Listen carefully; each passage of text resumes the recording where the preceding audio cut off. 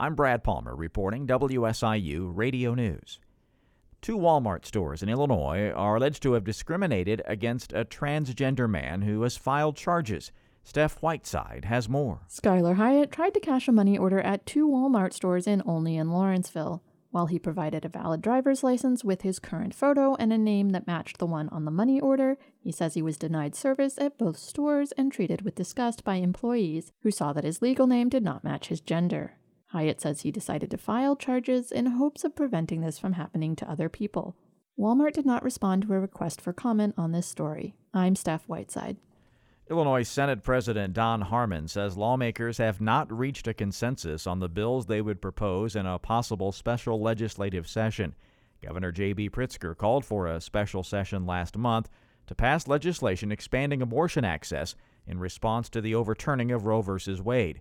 Harmon says lawmakers are waiting to see what abortion care restrictions surrounding states pass, so Illinois can respond accordingly. Some of our neighboring states are trying to extend the reach of their law into Illinois to punish Illinois doctors and nurses and healthcare providers, but also women seeking reproductive health care in Illinois. We don't know exactly what form that attack's going to take. Harmon says it's too early to tell if they'll convene a special session before or during the veto session in November. Lawmakers are also working to draft a ban on semi-automatic rifles and large-capacity magazines. The Naperville City Council has voted to ban the sale of high-powered rifles as well as the large-capacity magazines associated with them. Certain handguns and large-capacity magazines for handguns are no longer included. Public comment on the ordinance extended past 1 a.m. today. Some residents, like retired teacher Diane McGuire, think local bans help encourage broader action. The steady drumbeat of community after community getting behind a ban on sales eventually will have a bigger effect. Illinois cannot wait to see what happens in Springfield. The Naperville ordinance takes effect January 1st, but does not apply to law enforcement or military officials.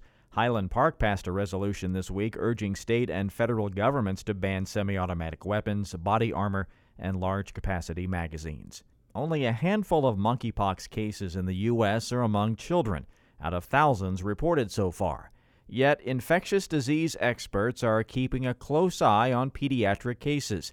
Side Effects Public Media's Farah Yusri explains. Dr. Christina Bryant says the risk of kids getting monkeypox remains low in the U.S., and parents should not be alarmed.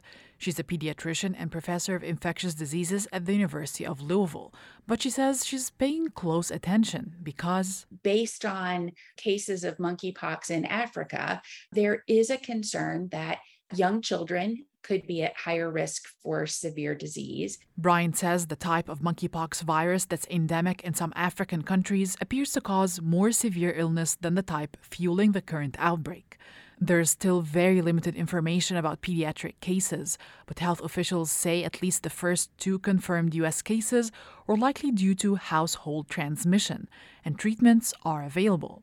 I'm Farah Yusri, Side Effects Public Media.